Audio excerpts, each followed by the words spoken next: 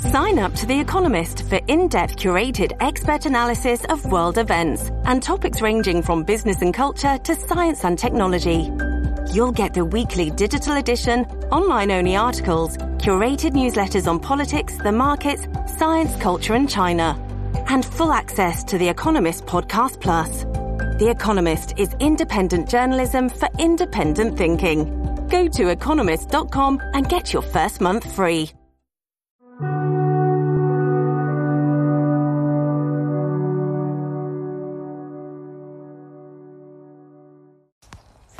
Good morning, blogging friends, podcast friends. Welcome back to Blue Skies and Green Pastures. Today it is a beautiful blue sky in Texas, and the birds are singing. It's nice and cool right now, about 60 degrees. And I was trying to run, but I pulled my back out last night in picking up my daughter, so I'm just walking. But I wanted to talk today about going beyond John 3:16. John 3:16 is probably the most well-known verse in the Bible. You see people at football games with it painted on their face, and you see it on billboards, and children memorize it in Sunday school and vacation Bible school, and even, non-Christians know it. John 3:16, for God so loved the world that he gave his only begotten Son, that whosoever believes in him would not perish, but would have everlasting life or eternal life. Now, that is a wonderful, wonderful verse, and it is a summary of the gospel and the good news that God did something for us to keep us from perishing. But I'm afraid that a lot of people, even if they do understand it, they don't go past that and really examine what it means. And it's really important to think about what happens to the people who don't believe. And the verse that comes after John 3:16 tells that the people who do not believe are condemned. And you don't hear that verse that often. Certainly not put on billboards. And so what does it mean to be condemned? Well, all of us who are born into the world, until the moment that we believe, we are condemned because we are still dead in our sins. And what does that mean? We're alive, our physical bodies are alive, but our souls are dead to God. They are separated from God.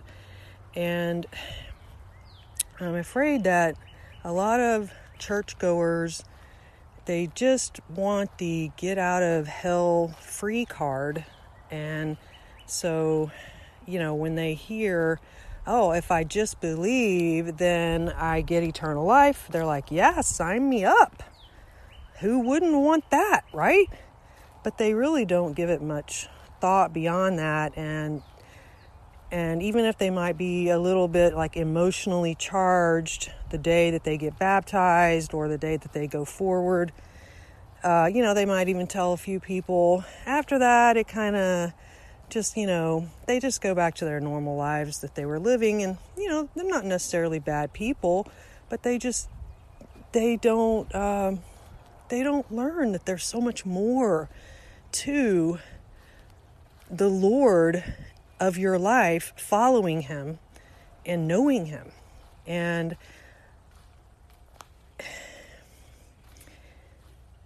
why does that matter to know him? Well, because the Bible tells us that there were good works planned for each of us to do from before the foundation of the world. So there's you have a job to do.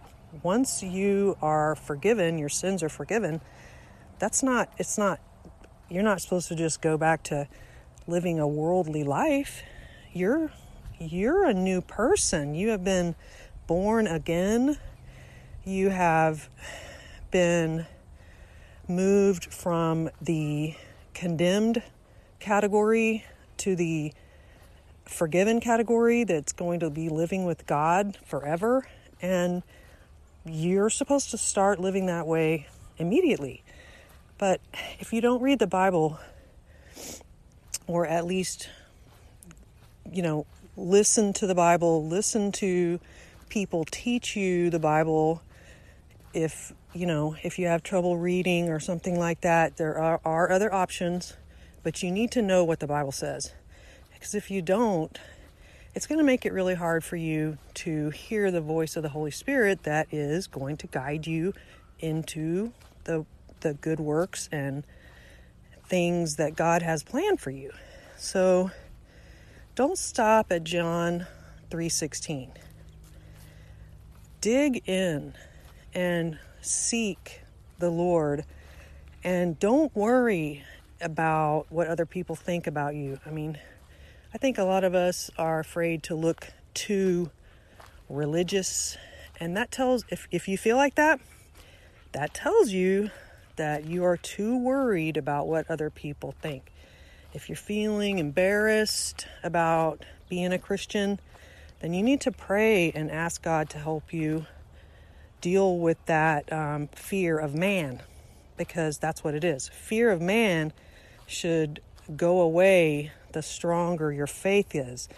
And how does your faith grow stronger? By learning more about God and how He alone deserves our respect, which fear is similar to respect. We fear God because we understand who He is, the Creator and the person who controls everything. Another thing that happens when you read the Bible is you discover, wow, there's a lot of amazing things that you don't hear from the pulpit, because the pulpit, or when preachers preach sermons, a lot of them preach kind of very basic sermons because they're trying to reach people who don't know anything about the Bible. So when you get saved, if you want to know more, which you should, then you have to study the Bible. So the best way to do that is to join a Bible study class. And then you can find out that the Bible is a treasure book. It is so exciting to study it with other believers and just mine it for the gold that it is.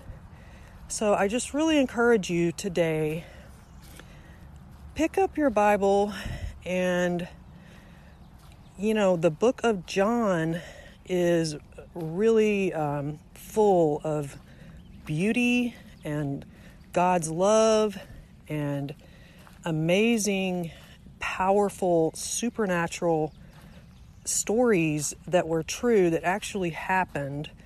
And if you start reading and studying, you'll find that there's way more to it than just reciting a little prayer and then going about your life. So I hope this podcast sparked a little motivation in you to know more, because the Lord is worth knowing. So God bless you, and have a great weekend. And I hope you go to church. It's Palm Sunday coming up. And then next Sunday is Resurrection Sunday, also known as Easter, and the most important Christian day of the year. Bye now.